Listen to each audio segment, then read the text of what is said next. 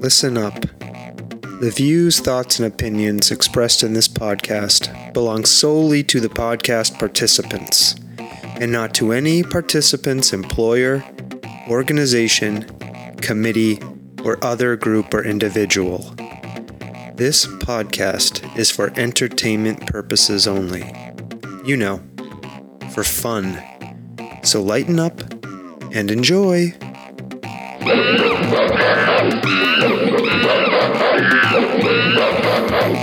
Stomping Jen. Yeah. Welcome to the Soft Serve Podcast. 2022. It is 2022. This is the first one we're recording in 2022. Isn't that right? No. It isn't? Oh. Okay, this is the second one we're recording in 2022. That's true. I'm excited about this. This is our first guest that we're That's recording true. with in 2022. Yeah, Yes. so I'm excited. Yes. We're going to be talking with Jen Wood from Speakman Sisters Natural Hand-Dyed Yarns. I'm excited. Yeah, me too. And this is kind of in my mind a follow-up in a sense to the podcast we did with fiber artist. Mm-hmm. And we talked to that person a lot about fiber and fiber arts. And Jen and Jen's company, Speakman Sisters, makes yarn that people use for all different purposes, including fiber art. So in my mind, there's like a connection there. Okay. Yeah, so I'm really interested, and I have a lot of questions because You I've been always have a lot. I've been of questions. examining materials for a week, Oh, so I have good. lots of questions. So, Awesome. Are you ready? Yes. Okay, so what do I do next? You hit the button. All right, I'm gonna need help as we go into 2022. This red button? Yeah. Okay.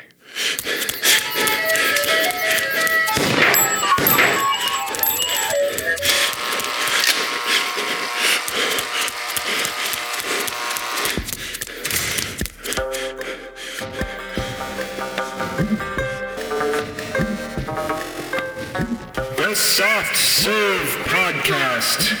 Creamy, delicious ideas without the creepy truck. Hi, Stomping Jen, again. How you Again? doing? Yeah, Again. I'm saying hi to you again as we come out of the intro music. Super weird. I know. I'm a little, I'm trying to get you off kilter. you already have done that. Yeah. Well, let's say hi to Jen Wood. Hi, Jen. Hi. Thank you for joining us. I'm really excited to talk to you because, as I was saying before the intro music, we talked to a fiber artist before, and I had like lots of questions for her about the materials she used, like the yarns and the wools and stuff. And so when I saw on our calendar that we were going to be talking to you, I got really excited because that was a really interesting conversation to me. So I'm super jazzed to be talking with you. So thanks for coming on. Thank you for having me. So I just want to open up by allowing you just to tell us a little bit more about yourself and your company, Speakman Sisters Natural Hand-Dyed Yarns. So just tell us a little bit more about who you are and what you do. Sure. I live in Worcester. I'm from Worcester. I have been a knitter and crocheter for almost 20 years. And I started dyeing yarn, fall of 2020. Okay. I had an overabundance of marigolds in my garden, in my pandemic garden. And it was getting time to get the garden all shut down. And what am I doing with all these marigolds? So I went online and discovered that I could dye yarn with them. And I got all the ingredients together that I needed, some undyed yarn, went in the kitchen and was absolutely floored at the color that I got. That's cool. It was this most amazing bright yellow. And I was hooked. No crochet pun intended. And so you mentioned that you got interested in this during the pandemic, and I'm sorry if I missed it. Were you interested in fiber and fiber arts Yes. before that? So this is what got you what got you thinking, like, I can do this? I can dye my own yarn. Like, what was that spark? Really, well, I had been a knitter and crocheter for almost 20 years, and really I hadn't been able to do it in a while because I was also a massage therapist for almost 20 years, and I was dealing with injury. Okay. And so I stopped knitting and crocheting a while ago so that I could work. Now I'm not even doing that anymore. I'm not massaging. So I wanted to stay in doing something with yarn in the fiber world. And those marigolds, they just told me, like, this is what you're going to do now. And getting that bright yellow, that beautiful color right away, having a success right away helps in something that you want to try. The next few times I dyed, it wasn't a huge success, but I knew it was possible, so I kept going. Do you have a big garden? I would imagine that it takes a lot of marigolds to produce some dye for it to be usable. So did you have a lot of them available to you? For some reason that year we did. I actually planted marigolds that I bought at the store, in full bloom, but I planted 2 marigold plants that I started from seed. And these 2 particular plants grew to like 5 feet tall, covered in flowers. I had never seen such a thing. So I did. I had a lot of them. We don't have a huge garden, but those plants were 5 feet tall. That's crazy. I've never seen a 5-foot marigold plant ever. Usually the ones we grow, like, they're short and stubby. Yeah. And we put them around tomatoes. They're like border plants. Yeah. That's crazy. Border plants. Yeah. And they're supposed to keep mosquitoes away. Was this like a special variety that you found seeds of, or it was just like a mystery? You know what? I'm not sure. I don't remember. They were a pack that somebody just kind of gave me. And I thought they were going to be short border plants, like you just said. But these particular, and they grew orange and yellow flowers. Oh, cool. So I had a mix. Huh. And so before we get into the technical aspects of this, and I have a bunch of questions about it. I wanted to ask you about the name of your company, Speakman Sisters. Could you talk to us a little bit? Because I understand it has some special meaning to you, and even to Worcester, where you reside. So could you talk a little bit about that? The Speakman sisters were my Nana and her 5 sisters. They grew up in South Worcester. Sort of in the neighborhood of between Canterbury Street and Cambridge Street. There were 6 sisters. They also had an older brother who was killed in World War II and is buried at Normandy. They were very tight, very close family, very, very close. And my Nana was one of the youngest. My Nana had a twin, so it was Betty and Barbara Speakman. They were the youngest, they spent, at least Betty and Barbara spent their entire lives living in that neighborhood. Wow. I'm not sure like why I wanted to name it that. It just came to me, and I went with it. So. Yeah. Did you grow up around all of that family in Worcester? Like, were you? Yeah. Yeah, I did. My mother's side of the family, my mother's side of the family, which is her mother, is my Nana Betty. We were very close to that family. Yeah. Spent a lot of time with them. Were they into fiber arts or knitting or anything like that? Anyone in your family? Yeah. No. In fact, no one in my family taught me to knit. Some random stranger that I only knew for like a couple months taught me to knit when I was like 30. So no, they actually didn't do any crafts. I asked around in my extended family to find out, did any of the sisters do any kind of crafts? No, they had no time for that. They had to work and raise their families. They did not have time for that. Yeah, that's interesting. I was just thinking about my own grandmother. I think it was probably from that same era, and she did no crafts. She didn't craft? No, my mother. Your mother was a my huge mother was an crafter. insane crafter. I mean, could craft anything and crafted all day long. But my grandmother was so busy working, and she would just fill her free time with work. Like she would clean the house, polish furniture, like rearrange the cabinets, there's something, and I think it's from That growing up in that era. That's crazy. Yeah. And I love that you stayed in Worcester. I grew up in Massachusetts, and I didn't know a lot about Worcester, and it wasn't until later in my life I discovered what an amazing city Worcester is. I had no idea there's this. You mean last summer? Last summer too, but we had Sorry. we had gone to that revitalized district in Worcester near the new ballpark, and we're blown away by what they're doing there in terms of businesses, and it was a nice place to go and spend the day. But it's such a huge, amazing city. Yeah. And does it hold a special place for you? And do you like? And does it mean something to have to start growing a business there and trying to do something in Worcester? Does that mean something to you? It does. It's my home. Yeah. I've lived here my whole life, except for 1 year. I lived in the Southwest, but it's my home. It does mean a lot to me to have a business, to be part of the community here. Previous to this, I owned a spa, basically, massage therapy spa. And, it was important to me to be part of the community then as well.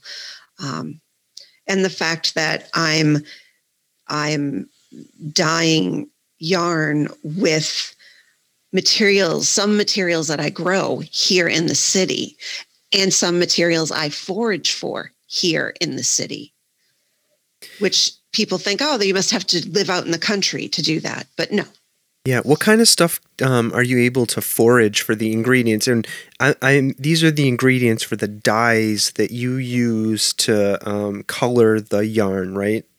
Yes. Yes. Yeah, go ahead. Around here, I live near Worcester State University. And we have a dog who needs a walk twice a day.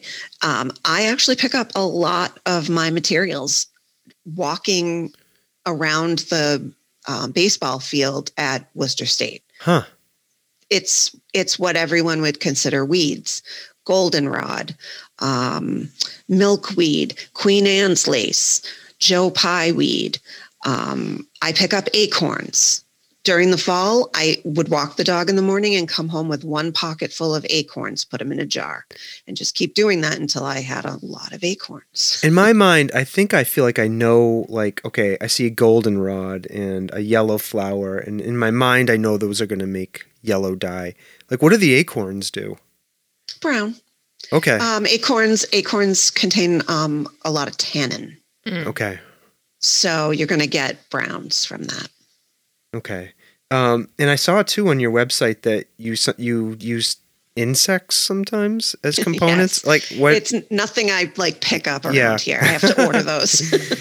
What kind of insects would you use as an ingredient? Well, the most common one is, and I know I always mispronounce it, cochineal. It is a beetle that lives on prickly pear cactus. Huh. So it does not. You don't find it around here. It has been used. It's crushed, and it has been used to dye textiles for thousands of years. One of the oldest dyes. That's super cool. Yeah, and so then we have things like berries, roots, and am I right in thinking, roughly speaking, the color of the thing you're foraging or you're crushing? You're shaking your head. No, so I'm way off base. Help me here. No, in fact, I get that a lot. Yeah. And with berries, yes, what you see is what you get. Okay. But I dyed with pomegranate this fall, and it's the rind that you're using. It's not the seeds, and you get like a yellow. What? Yeah, you get yellow. Yes. And people go, wait, what? I would expect red. But just because, again, pomegranate rind has a lot of tannin. So, yeah, just because the outside of something, it does not mean that the chemical structure, I guess. Mm-hmm. I'm not a chemist. I just pretend to be one in the basement. Now, are scientists?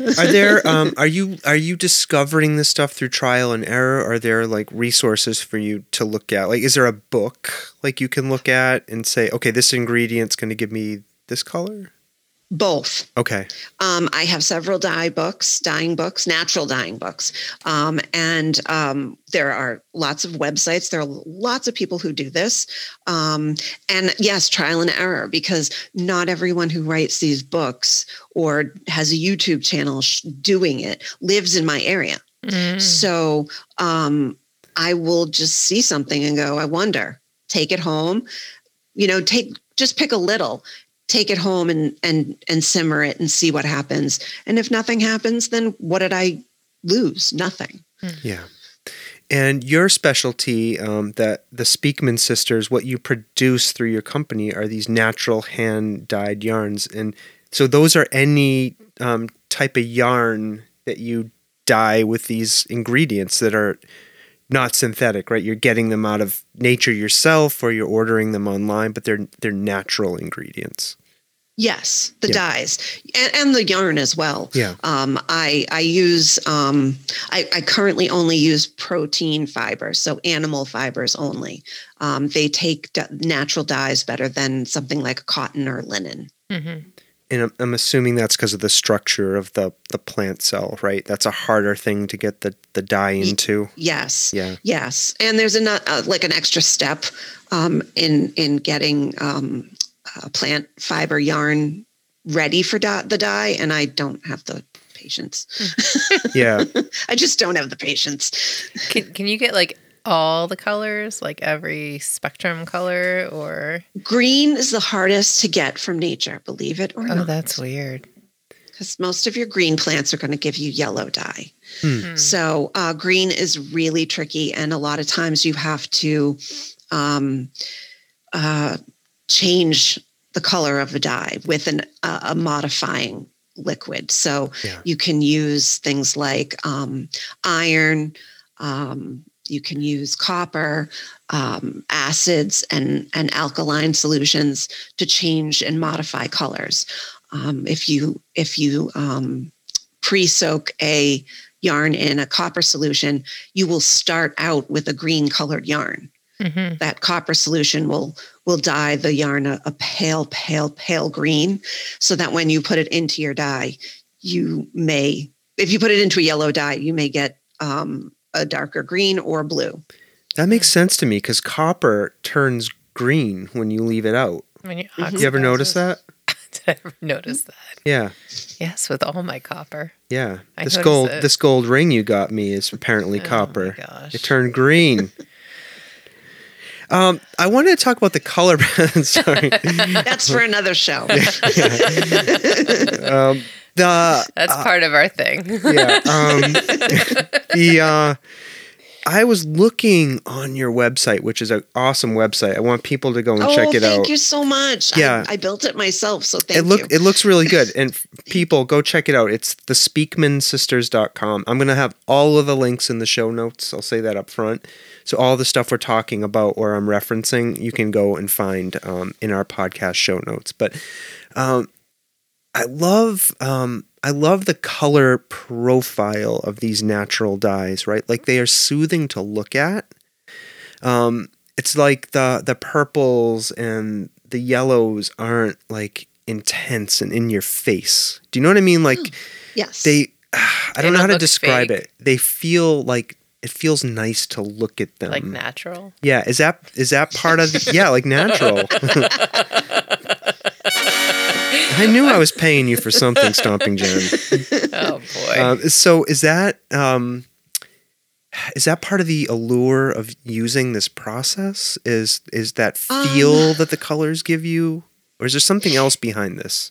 You're gonna get some subtle muted colors, but I've also pulled off some pretty bright, flashy colors. Yeah. Especially with that insect with the cochineal, it gives you a bright red, and you can play with that. You leave it in the dye a little longer, you get the dark red. If you take it out, if you only have it in there for a short time, you're going to get like a pink. I think, it's funny. There are a lot of hand dyers. It's a popular hobby for people who knit and crochet, and most of them use acid dyes. So they're going to get like eye popping. You'll never find this color in nature. Colors from that. And yeah, the draw with the natural dyes is that it looks closer to what's out there. Yeah. And this is the way textiles have been dyed for thousands of years. I use a material called logwood that was used by the Puritans to dye their clothes. Yeah, I was thinking about that. There is this process is as old as human civilization itself, isn't it? Mm-hmm. And do you think Absolutely. do you ever think about that as you're sitting there making this stuff, like, and reflect on that? All the time. Yeah. I am, I got my degree in anthropology. So cultural, just culture and society, it fascinates me. And my focus was the history and culture of food. But this has sparked another interest in me that, this is the way it's been done. And there really was there a need that we had to start to use chemicals? Why did we head in that direction? Mm-hmm. Nature had provided us with it. I guess, the flashy colors of the 80s wouldn't have worked, but without chemicals. Yeah. A lot about the 80s wouldn't have worked without chemicals. I think. Yeah, and I'm serious about this. Like, we're gonna need people like you who know how to do this stuff when it all collapses. Because I need a colored cardigan. You need a color palette. Yes, I need a when it all comes down, you need to look good. Yes. Yes, right. I need. You're very vain. Yeah, I know. You just bought a cardigan. I did buy a cardigan. You literally just bought a cardigan. I know. Well, one of my resolutions was I was going to wear more cardigans this year, so I had to get another one. So you should learn how to knit yourself one. But I would love to. And this one was wool. It was all wool. Yeah. I got another one, and the other one was synthetic. It was synthetic, and this one is just. I haven't put it on yet, but I'm going to wear it tomorrow. Oh, are you excited? It's going to make its debut tomorrow on my body. Yes, I am excited. But I love natural fibers, and I know you said you are they called protein-based fibers, like the animal fibers? I know you said you work with those for the dyeing. I got to be honest. I don't care for these plant fibers, Stomping Jen. You mean like a? Yeah. I didn't say what. Oh, what were you gonna say? I don't know. I was thinking like what cotton. You don't like cotton? Like cotton and linen and stuff. I'm not a fan of cotton. Bamboo. No. You like wool. I love wool. Scrubbed, like itchy wool. Yeah, I love it. Something about it. Mm-hmm. Now, but we don't knit. We don't knit. My grandmother tried in vain. Yeah. Passed along that skill. My great grandmother passed along that skill to my mom, but our 11-year-old recently, that's what I was gonna say, who we call Space Unicorn on this podcast, knitted a whole blanket. Yeah, or was that crocheting? I was crocheting, but still nice. But yeah, fascinating. I couldn't do it. I don't have the patience. Yeah, I couldn't do it. And I wanted to talk, Jen, a little bit about the process. I watched one of your Facebook videos on your Facebook page, and oh boy, that was something else. I played it, and it looked like there were a bunch of pots on a stove, and it looked like you had this really cool area. So I just wanted you to walk us through if you have a like a, I don't know what you call it, a package of yarn or something that you want to dye. Like, how do you do that? Like, what's the process you use? Okay. The yarn needs to, there's a pre-dye process. Okay. It's called the mordant. So it has to be I don't know if you're supposed to use this word as a verb, but I do all the time. You have to mordant the yarn. So typically that involves simmering the undyed yarn in water that has had alum and cream of tartar added to it. What's alum? Alum is it's in the spice aisle. Usually comes in one of those tiny jars, and it helps, along with the cream of tartar, helps for the dyes to stick to the yarn and stay. Okay. And most natural dyes require you to mordant. You can also mordant with copper, which is how when I said earlier, you'd end up starting with a pale green yarn. Yeah. The copper works as well, like to attract the dye to the yarn. Huh. So that has to be done I usually simmer that for about an hour. Then give it a rinse in case there's any extra alum or cream of tartar that didn't dissolve and stuck to it. Give it a rinse, and then it can go into your dye. The dye, again, the same thing. The materials go into the water, into a pot of water, and you simmer those. Some things need to be simmered a little longer than others, and then strain them. And now you bring the yarn and the dye together and simmer those, usually somewhere between 30 and 60 minutes. And that's it. Yeah, and I noticed on that Facebook video, you had like a pot of grass that somebody named Chris had cut. You had mentioned, like there was a stove pot full of grass cooking on the cooking. My husband had just mowed the lawn. Yeah, that's an example of try something. Yeah, I couldn't find anything on the internet or anything about using grass. I know that if you fall in the grass, you're going to stain your clothes. Yeah. Right. So I went for it, and did it work? I had 4 small skeins, and I put them all in, and I got like this awful beige color. Okay. So then I took the opportunity to do a little experimenting, and I took each skein, divided the dye into 4 pots. And then I added an alkaline solution to one, and an acid solution to the other, and copper to another, and iron to the 4th. And then I ended up with 4 different colors. They're all sort of blah, but they're a different shade of green. Each one's a different shade of green. Huh. You are like a mad scientist. Yeah. It's chemistry and art. That's super fun. Put together. And once, so after you cook it in the pots and it gets some color, how do you wrap it up some way? Like, how do you package it and get it ready? Like, it has to dry out, I'm assuming, for a while. Yeah, it does. I hang it to dry.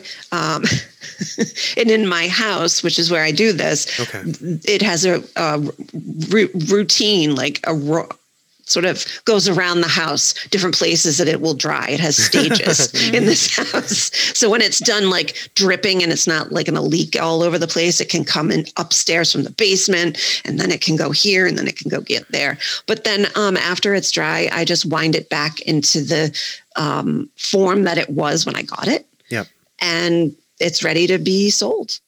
Wow. Give it a name, slap a label on it. Question. Many questions. First question. Now I forgot it because I talked about questions. It was about wrapping it up. It wasn't about preparing wrapping it to sell. No. Naming. No. I noticed some of the names of your yarn were people, right? Some of them named after your nana and your great aunts, right? Yes. So the yarn is typically the fiber that it is, like if it's alpaca or it's wool and it's different thicknesses. Typically a yarn company will, they'll have let's say they have 100% alpaca that's really thin, and they have a 100% wool that's a thicker. They name them. That this is this line and this is this line. So I've done that with my yarns as well. So each of the Speakman sisters has a line named after them. And then things that pertain to them, you might see as well. So my Nana's name she went by Betty, but her real name was Bernice, which she hated. So I have a Bernice, but I also have a Betty. And they're two different yarns. And then the colors of my yarns, I don't know. I just sort of come up with crazy things. My questions. Go ahead. All right. So the first one is, how do you make do you need to fix the dye somehow so it doesn't like come out in washing and all of that kind of stuff? Natural dyes, just rinse until it's clear. Okay. Yeah. I've tried vinegar and salt for some, and it's worked, but it can change the color too. So I try not to. I've gotten away from that. So if you like use it to like knit something, you can wash it and the dye won't come out. I would not. Well, yes, you can wash. You can hand wash. Right. Natural dyed yarn. I wouldn't do it too often. Yeah. And I wouldn't leave it out in the sun. Right. That is the drawback with natural dyes. Okay. Versus the acid dyes and the chemicals. These are going to fade. They are going to fade. There is nothing I can do about it. That is Mother Nature. And I think that's beautiful, though. Like in a way, like I like the way. Yeah, like I like the way the fabric changes with time, right? Like, and also I just want to say, like, I don't think I've ever washed or cleaned a wool sweater. I have ever. Like it doesn't. That's not uncommon. That's not uncommon. Jen's usually wear. Jen's looking at me like I'm not ever visiting you. You usually are wearing something underneath it. Yeah. Right. So you think, oh, it's not touching my body. Yeah. But if you spilled something on it, you probably have to wash I just give it the brush off. That's it. Okay. Just the brush. But what I'm saying is like those fibers are incredible. Like they're incredibly resilient in my. That's one of the reasons I like those natural fibers like that, like wool, because it just like it doesn't pick up odor. Maybe I just stink and I don't realize it's stomping jet, but I don't perceive that it picks up odors like anything like that. I think because it's so itchy, you wear a shirt underneath. Like I don't know. But anyways, the point is, like, most people don't wash their hats and scarves and mittens. Yeah, and and Jen, you say that on your website, like these are naturally dyed yarns. They are going to fade. Like there's no secrets here. My other question. Go ahead. Was, are you able to replicate the same color by using the same process? Or I had that question too. Because like if you you need like multiple. I just know this because Space Unicorn was like knitting this blanket and kept saying, "Oh, I need another skein of yarn," and I'm like, "How many skeins of yarn do you need?" So like if you have somebody who's buying the yarn and they need like X amount of skeins, and like you only like have. Okay, you know where my question's going. Yes. So I don't have a large facility. I have a very small workshop in my basement that my husband built for me. It's 6.5 by 8 feet. So I can only do so much. And I only have so much. The pots are only so big because they fit on the stove. So I dye in very, very small batches. So I don't typically dye enough for someone to make a sweater or a blanket. But it's very difficult for me to replicate it because I don't write anything down.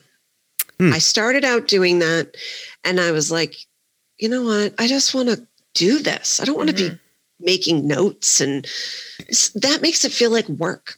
Right. Yeah. So I just wanted to dye. So I just do it and I go, all right, I'm going to try this color and I'm going to try it on 3 because I'm feeling like this is going to be a success. So I'll put 3 in there. If I'm not sure, I'll put 1 and then go, okay, this is something that would work. I can get it close the next time. So it's hard. Yeah. My yarns can literally be one of a kind. Okay. Yeah. That's cool. Small batch. Yeah, and I imagine that's appealing to a certain sector of people who are interested in these types of yarns. Yeah. Mm-hmm. Yeah. If I say to someone, that is literally the only skein, like that's it. If you don't, and if you like it and you don't buy it, yeah, right, that usually does the trick. Yeah. You saw some of these in person, Stomping Jen, right? Is that how you connected with Jen for the podcast? Uh-huh. Yeah. Yeah. What was it like seeing them? Did you touch them? They're very pretty. Yeah. Yeah. I don't have any quote unquote use for it because I don't do any. Well, you're not stuff. into the fiber arts. Yeah, that's just not my thing. You have a different art medium that you dabble in. I totally appreciate it because I like color and yeah. It's just they're so beautiful. I'm like really going to encourage people to look at the Speakman sisters website and look at these yarns. You call the bundle skeins. Is that what they're called? I'm picking up on that. Yeah. Yeah. Look at them. They're absolutely beautiful. So, all right. So you have the pots on the stove. Do you use any other types of machines? Like, do you have to do anything? No.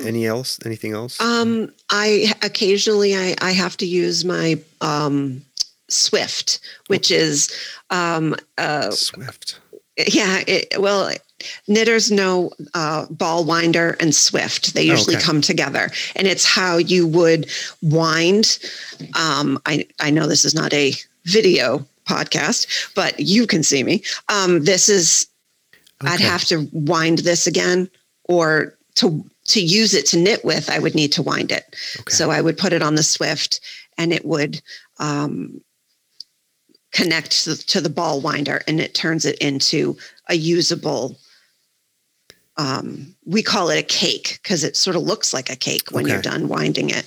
Yep. So Jen was holding up like a circular thing of yarn. What kind of is that? What kind of wool is that? Is it? Should I call it wool? Is that the right thing to call it? Yeah, this is merino, and this is how it goes in the pot. Okay. Like this. Yep. When I sell it, you twist it will. Yep. Jen's twisting it up.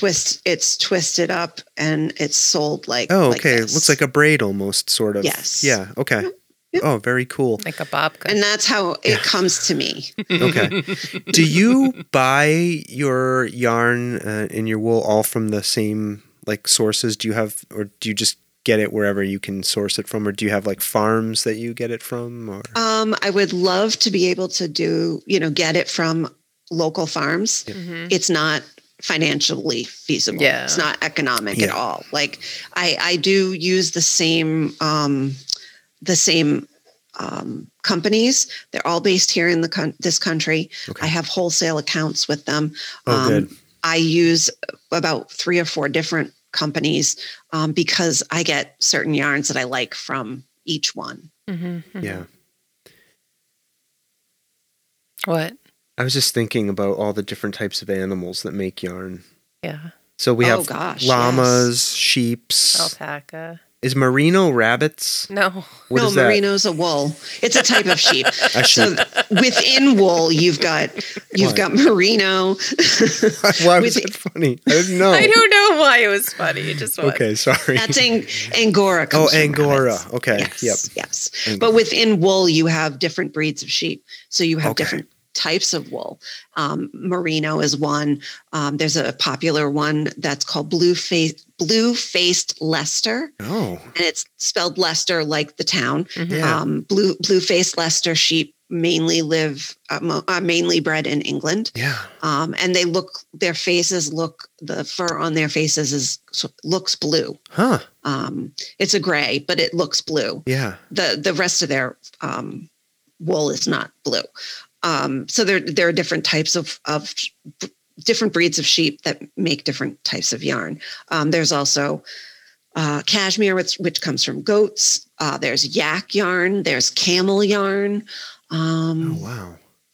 And silk is considered a animal fiber as well. And that's made by the silkworms, right? Yes. Mm-hmm. Yep. Mm-hmm. And within silk, there's different types of silk. Mm-hmm. So we met that lady. Silk. What lady did we That meet? lady who makes fibers. Is she a caterpillar? In East That woman we met in East Hampton. Oh, we went to like an open studio thing. And there was a woman there, okay. and she made yarn, like she had a loom. Oh, remember? I have her pamphlet. I know. We got to get her on so that we yeah. can connect all the dots. We have the yarn. We have the person that makes the yarn, that dyes the yarn, and then uses the yarn. Spotted Sheep Studio. Yeah. In East Hampton. Yeah, she seemed, and like you, Jen, she was an anthropologist and a historian. And she had this like curio case full of like super cool. These like ancient knitting like tools. It was really interesting. Wonderful. Yeah, she's on my list to talk to. Oh, that's wonderful. You know, when someone comes up to the table, sometimes, someone will come up to the table with their son or grandson, and they don't seem all that interested. And sometimes it's the grandson or the son that's the knitter. If my mother-in-law is with me, she always tells them the first knitters were men. And their eyes just sort of like widen, and they get like, oh, really? Yeah, fishermen. Yeah. Oh, that's cool. Yeah. That's awesome. Do you use like computers or anything at all in your process? Like, is that part of your process at all? No. I mean, at the beginning, I was using Excel to keep track of recipes, but I tossed that out. Okay. But social media is the only thing that I'm using. You got to get the word out there about your business, and that is the way to do it now. That's awesome. So you truly have an apocalypse durable situation here. We Without don't need social media. We don't need computers. Oh, that's where you're going with that? Heat and buckets. Got it. Yep. Yes. I love it. I love it. I need water and heat, and I mean, I could do this out on a campfire. Wow. Which I would love to try. Do you have a favorite fiber to work with? Is there a favorite type of wool, or like you're just like, oh, this one always takes the dye the way I want it to, or? Oh, wow. I didn't know you were going to throw me a trick question. Sorry. Oh gosh. No, I don't think that I do. Okay. I haven't enjoyed working with all of the yarns that I have tried as far as like making something. Yeah. But they've all been interesting. Some I've bought once and I go, no, I'm not buying that again. You know what? Maybe the yarn that I was using over the summer that was, it was merino, silk, and seaweed. Whoa. It had a little seaweed in it. So there are some yarns that I will use that have a little bit of a plant fiber in them. So I have a sock yarn that I use that has merino and bamboo. But I don't use straight plant fiber yarns. But this one has a little bit of seaweed in it.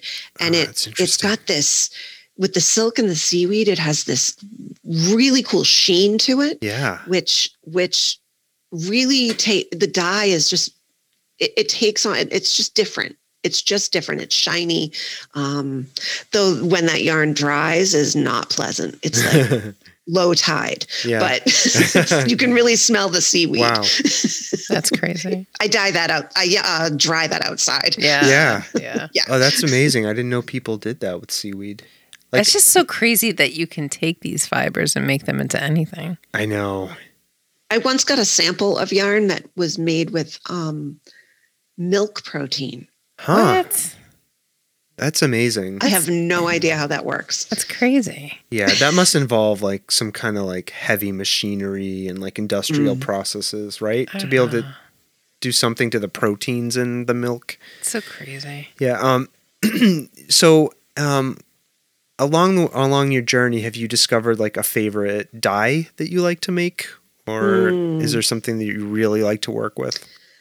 Well, I love working with the things I can forage because that just makes me feel like, a colonial American out there. Like, it just makes me feel like more of a human animal as rather than a Facebook looking, Right, like more like humanoid. So I enjoy anything that I forage for. But logwood is probably my favorite overall. And that I have to buy because it doesn't grow around here. What's logwood? It's the inner wood, the heartwood of the logwood tree. And it, I think it mainly grows or grew in the Caribbean.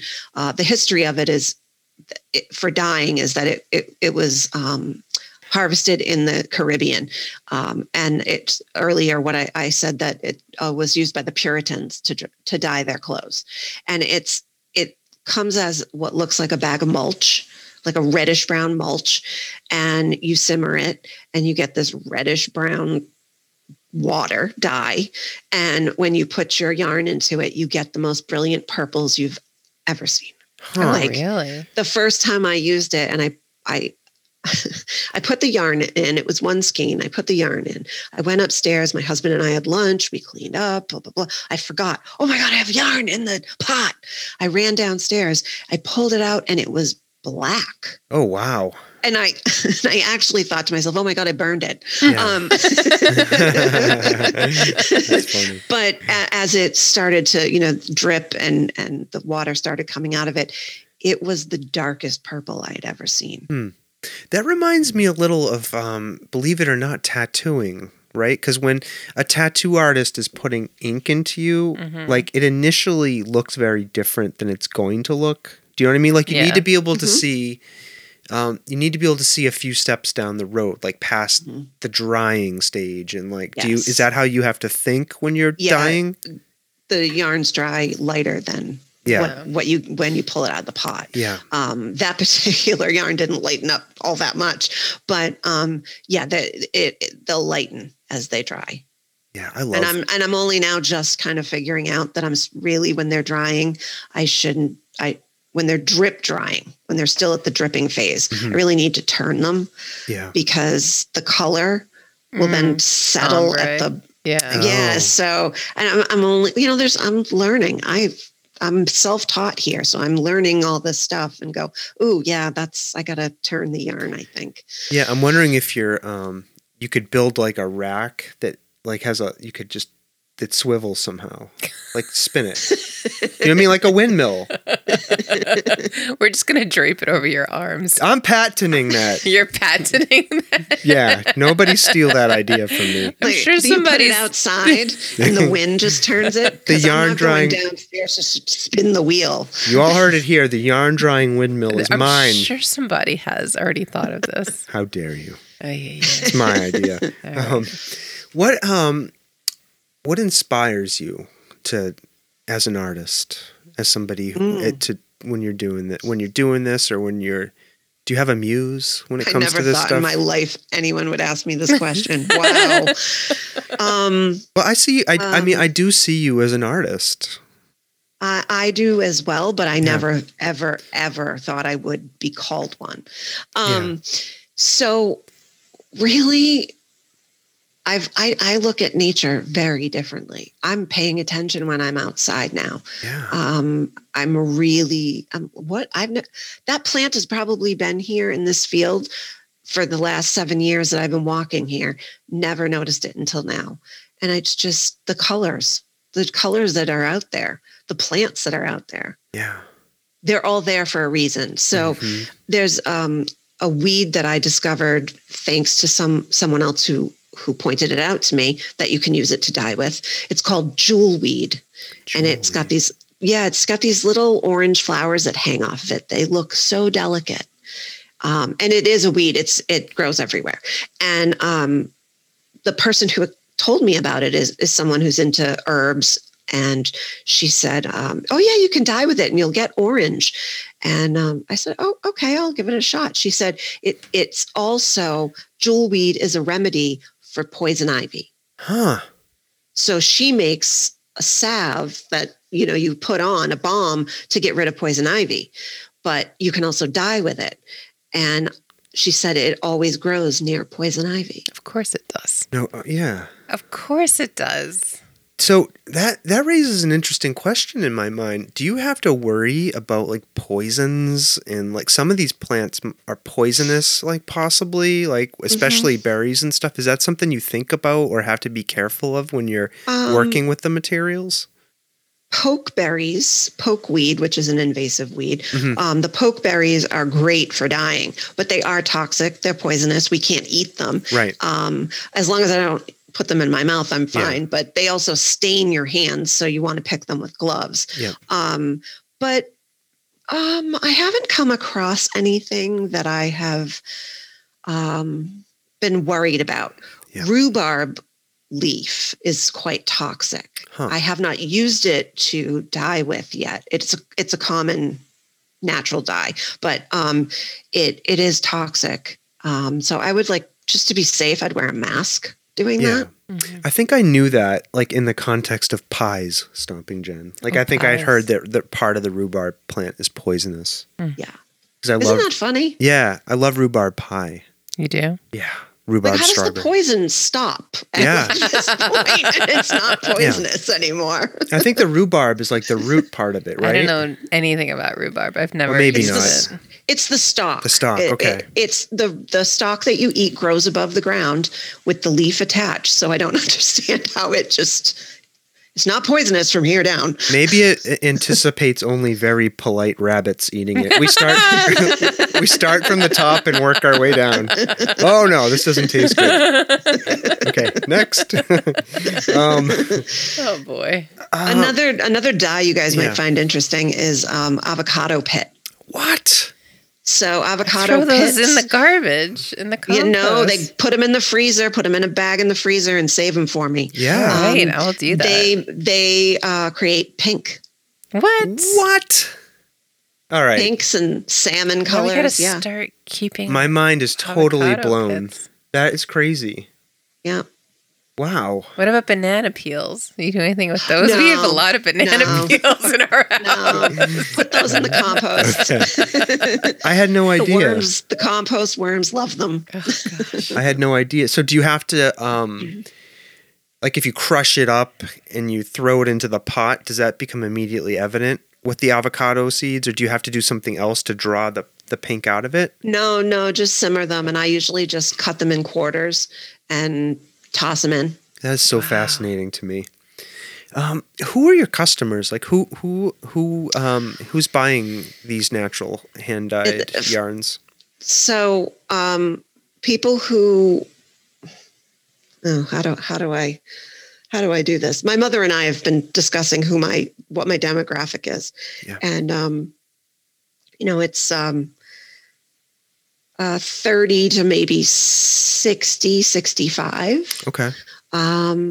Beyond that, they tend to buy their yarn at a big chain store. Box. Yeah. Okay. Yes. But knitters who are getting their yarn at smaller yarn shops, they're getting quality yarns, natural yarns, not acrylic yarn. They know the value in hand-dyed yarn. Hand-dyed yarn is expensive. Yeah. It takes time. It's done in small batches. And in my particular case, sometimes I have to wait for it to grow. Or it's, I do it seasonally because it's what I can get now. And so they're people who know the value of a hand-dyed yarn and who can afford hand-dyed yarns. Yeah. So, are there yarn CSAs? You should do the first yarn CSA if that doesn't exist. Oh, there are lately. In the last couple of years, there's been like a kind of a pop up of like yarn clubs. Mm-hmm. Yeah, especially with a small independent hand dyer. You can join, and then it's a subscription, type of thing. Mm-hmm. So yeah. I'm curious. Cool.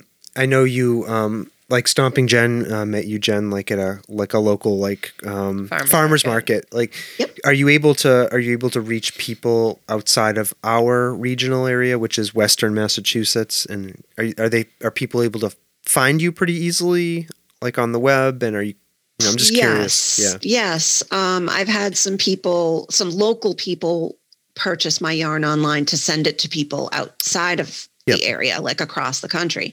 But I am in a local yarn shop here, in Holden, which is, next town over here. The Sheep Shack, my friend Cynthia owns it. And she wanted to have my yarn there, which made me feel so good. Yeah. It's always nice.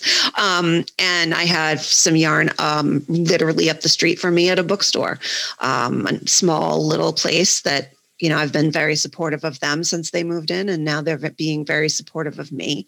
I did a lot of these festivals and farmers markets over the summer and fall and Christmas.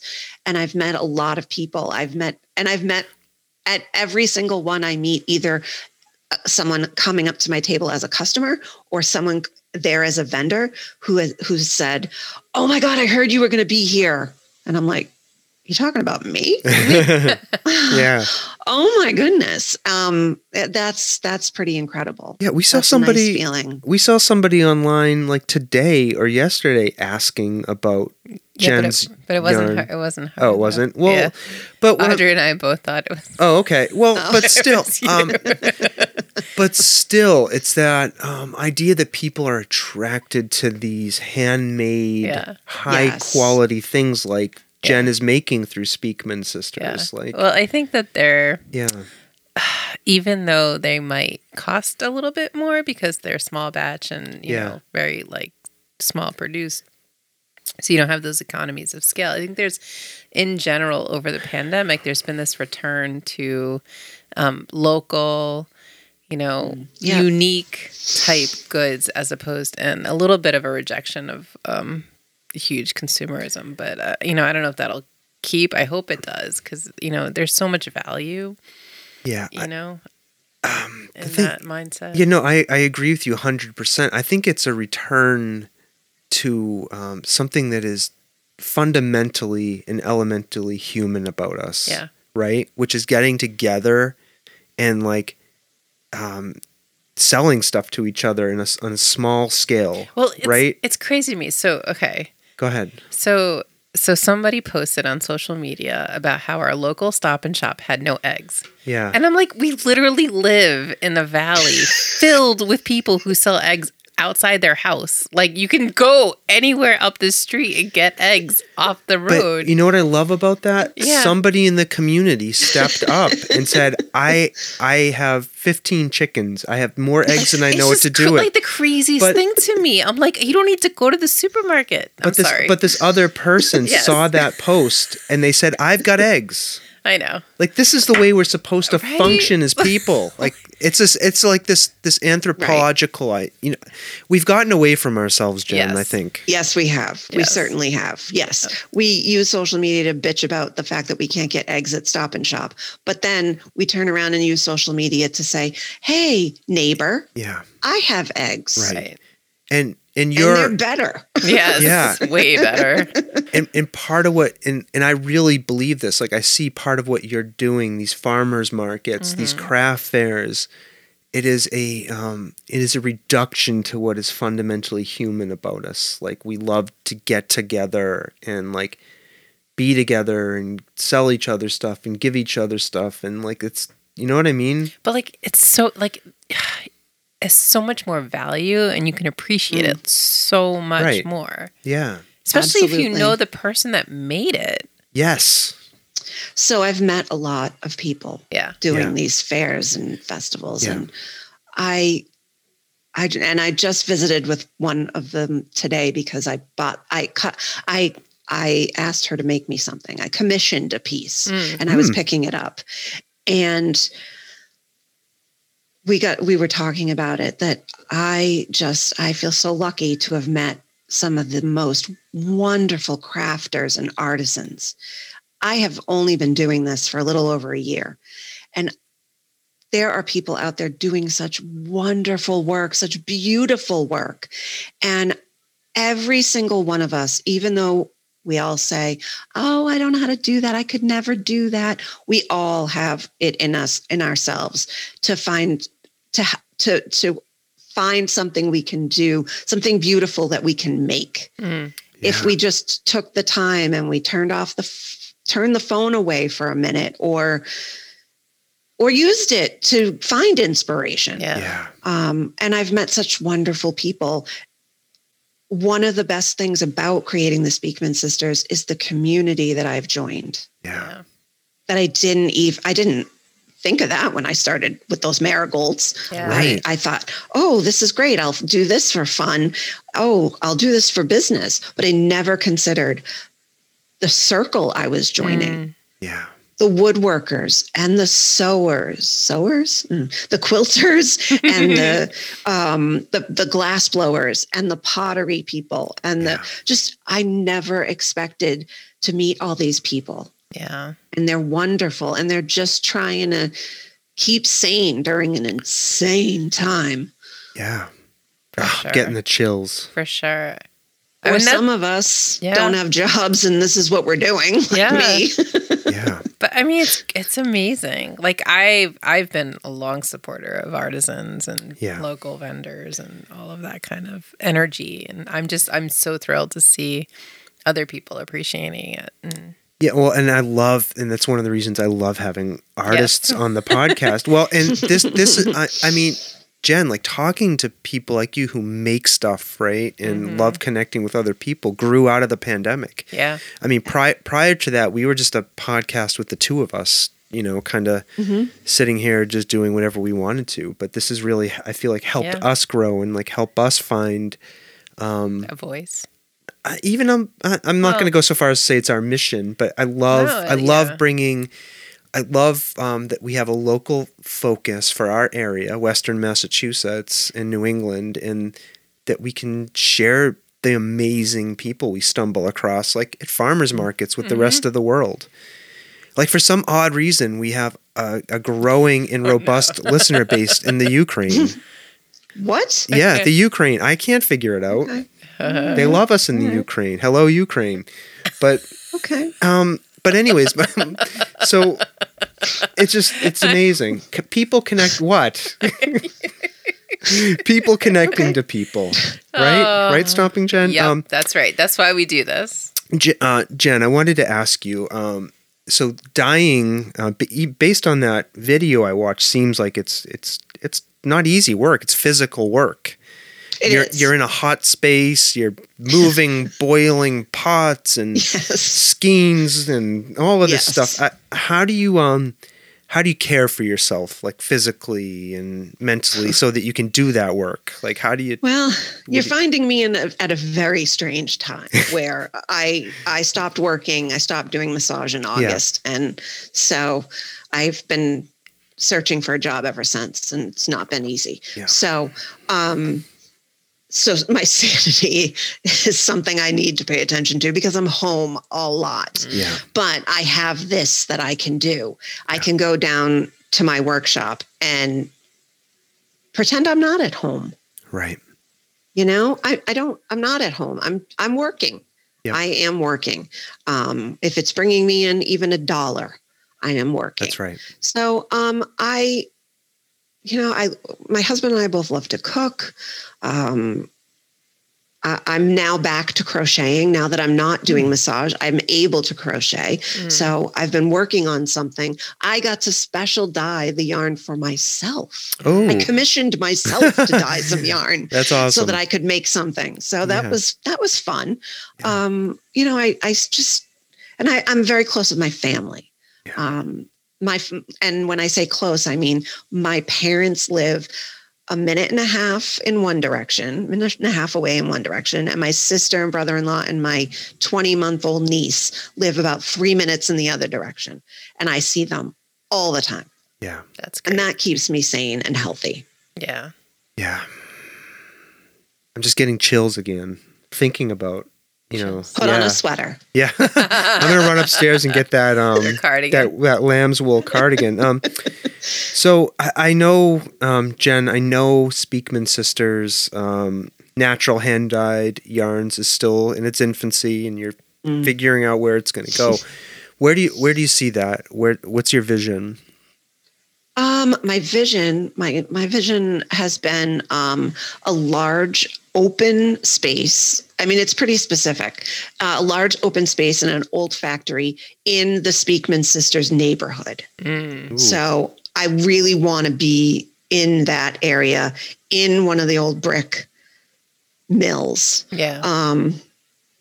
And I want it to just be a big open space where I work and do the dyeing, but there's also a corner where I have a little retail where I can sell some of the yarn. It wouldn't be the only retail outlet for buying my yarn, but I would have that. I would have a meeting space in the middle for people to just come and hang and knit and talk, maybe have coffee with their friend and knit, or knitting groups to meet, or knitting, crocheting teachers to teach different workshops.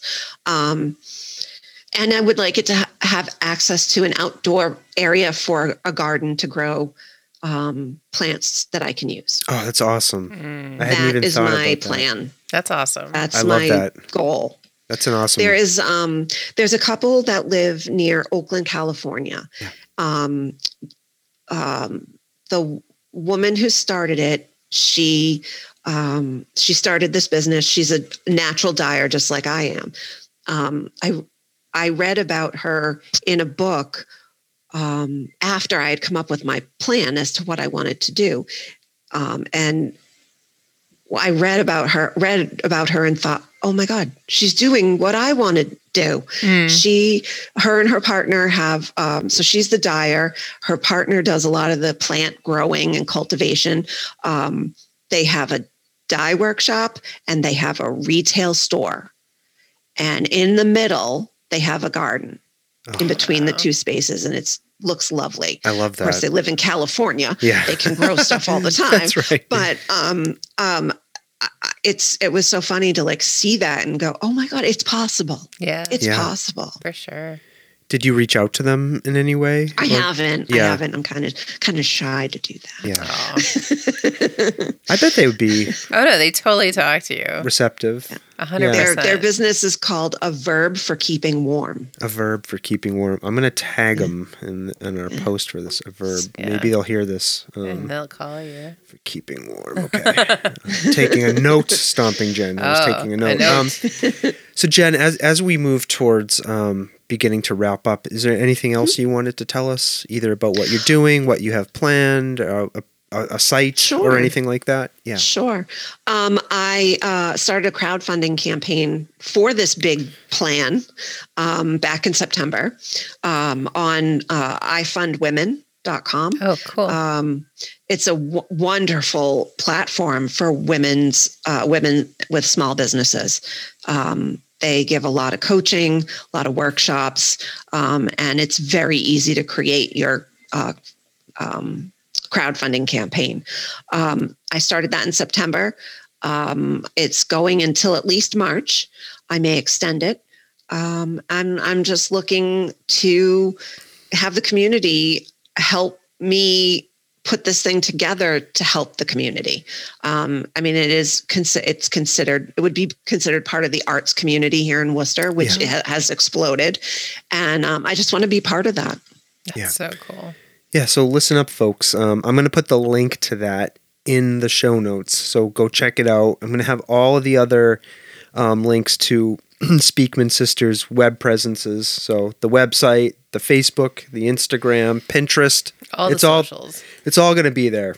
Awesome. So check it out. Do me a favor and check all that stuff out. Oh, and one more thing. Back in the spring, I think it was in the spring, I found out that Kamala Harris is a crocheter. Oh. And I specially dyed some yarn for her. What? And sent it to her. Yes. Yeah. I did. I sent her some yarn. I dyed it with a dye material called Kamala. Oh. It's spelled exactly the same way, and it is a dye from India, and it creates bright yellows and mango colors. Oh. And I dyed her some yarn. I named it Amanda Gorman because it came out the exact same color as her coat from the inauguration. And I did finally, I think was this fall, finally got a little thank you card. I mean, it's not a... That is awesome. You know, sort of the fill in your name here, but that's great. But still, it was awesome. I hope that Secret Service didn't blow it up or anything. And she does get to use it. That would be nice. So. Maybe it'll make an appearance in something that she wears at some point. Oh, that'd be cool. Yeah. I don't know. That's awesome. And now I found out that Michelle Obama's a knitter. That she took up knitting, I think, during the pandemic. So I'm going to have to get on that. Nice. Yeah. Very cool. Vice presidential and first ladies might be an angle here. There you go. Yeah. There's your target market. Yeah. Although probably want the money. There's not many of them, so no. So there's probably. I'm not a business person, Jen, obviously. So. All right. So a couple of other questions. Not really related to hand dyeing. We like to ask these questions of everybody. So I'm sort of thinking. I think you may have answered this one already, but. What do you like to do when you're not doing Speakman Sisters stuff? Oh, cooking, reading, and spending time with my niece. Yeah. Nice. Yeah. Have you read any good books lately? So I wasn't reading for a while because I was getting ready for holiday craft fairs and stuff. So now that that's over, I'm actually rereading for like the 4 billionth time Wuthering Heights. Oh, nice. Oh, yeah. So I've never read that.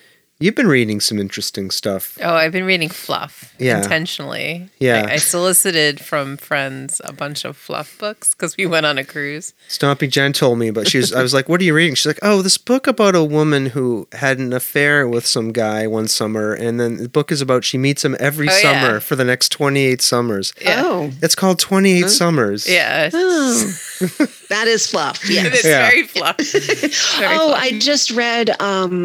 I've never read a graphic novel in my life. Oh, what'd you read? Which one did you read? I read Paper Girls, the first one. I've never heard I don't of know that Paper one. Girls. Yeah. Oh, it's awesome. It's cute. It's cute. I mean, I hadn't read a comic since I used to read Archie. Yeah. So they've come a long way. Oh, they've come a long way. Yeah. But my husband was given a bunch of graphic novels for Christmas from a friend, and that was in there, and he thought I'd like it, so I read it, and I'm looking forward to reading the next volume of it. Oh, cool. Oh, that's so exciting. It's about 4 girls who deliver newspapers in the 80s on their bikes in the neighborhoods. Oh, yeah. It's interesting. Graphic novels have come a long way. Yeah. A really long way. There's a local children's bookstore out here, and like her specialty is graphic novels for children, for like teens and tweens and all that. So our kids have read a lot of graphic novels, but yeah. So this last question, Jen, we have it's not really meant to be a trick question or anything like that. Some people are surprised by it, but oh boy, okay, right? Yeah. So I'll just ask it. Is there anything that comes to mind what have you experienced that you can't explain? So it could be supernatural, it could be political, it could be anything. It could be I can't explain. Yeah. Oh my gosh. Yeah, it's only a trick question because I wasn't prepared for it. That's right. Like I have no idea. And that's totally fine. Yeah. But I can't explain. Yeah. We have many, many people after 160 something episodes who just say, I'm not answering that. So it's totally fine. I can't explain. Yeah. Nope. Okay. That's good. Nope. Maybe I've never, this is weird, but I've never been a kid person. I don't have children. I didn't want children. I knew that when I was a teenager. Like I don't hang with kids. Like I don't get kids. But as soon as my niece came into our lives, this is done. so interesting. She's the best person I've ever met. Of course. And I love that. And She's yours. It's so interesting you just mentioned that, because we just interviewed a filmmaker 2 episodes ago. What was it? Is it episode 167? I think. Therese Schechter. She made a film called My So-Called Selfish Life, and it is all about women who make the choice not to have children. I mean, it's a great. It's one of my favorite conversations I've had in the last year or so. Some people do it just to piss off the Pope. Yeah. Yeah, and she leaves open the door for any reason, right? Yeah. That a woman decides that this is not for me as being valid and just. But anyways, listen to that episode. If you're interested, yes. She is an amazing human Absolutely. being. Yeah. I am interested. That sounds fascinating. Yeah. I mean, I don't know. I feel like I also feel like I look at kids and go, I could never. I've always been like this. Yeah. Never was like that. Yeah. I don't know. I forgot what it's like to be a kid somewhere along the line. Yeah. And I can't relate to them, but my niece, I can't explain it. Yeah. That's great. You love her, and there's no need. She's the best. No need to explain that, right? Yeah, that's right. All right. Jen Wood, I need to say thank you. Thank you for coming. And you're welcome. For coming and talking to us about Speakman Sisters, natural hand-dyed yarns. Yes. I learned a lot stomping, Jen. Yes. The thing that pops into my mind is that the avocado seed. I know, you have to start saving all is a this source of avocado. pink and red dyes. Yeah. My sister and my niece eat a ton of avocados. So I get a bag from them all the time. Nice. So thank you for what you're doing out there. Like I said, I think people like you will see us through the apocalypse once it happens. Mm-hmm. Sorry, I don't mean to keep introducing that, but we're watching. It seems likely. And we're watching this show called Station 11 on HBO, which is all about this. So, anyways, just from the bottom of my heart, thank you. I really appreciate it. Thank you. It was fun. Yeah. So we're going to say some stuff to our listeners now. Listeners, thank you. Thank you. Thank you for listening. Yeah. Especially you folks in the Ukraine. Let's make a oh my gosh. a soft serve podcast wave sweep through the Ukraine. Oh my gosh. This could be the thing that keeps the Russians at bay. We could be like radio free Ukraine. All right, people. All right, sorry. All right. I'm going off on a thing here. People. Sorry, Jen. I didn't mean to pull you into this. Sorry. You're Jen's falling making apart. me laugh. Yeah. You're falling apart over there. Okay. All right. We love you. We love you. Thanks for listening. Share these episodes. Yeah. When you listen to them and you say, hey. Yep. Tell a friend about us. Tell a friend. Subscribe to our podcast. Leave us a review. Leave us a review, please. I've been asking for a while. Tell us what you've been thinking. Tell us what you've been thinking. If you think we're funny, then tell us. All right. We're going to go around and say goodbye now. Oh, we are? Yeah. Jen Wood, I'll give you the honor of going first.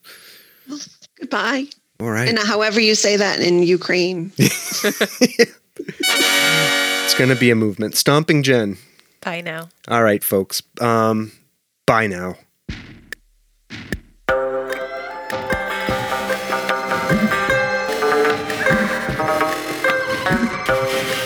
This world of ours, ever growing smaller, must avoid becoming a community of dreadful fear and hate. Those who have freedom will understand also its heavy responsibility. That all who are insensitive to the needs of others will learn charity, and that the sources, scourges of poverty, disease, and ignorance will be made disappear from the earth. And that in the goodness of time, all peoples will come to live together in a peace guaranteed by the binding force of mutual respect and love. I shall never cease to do what little I can to help the world advance along that road.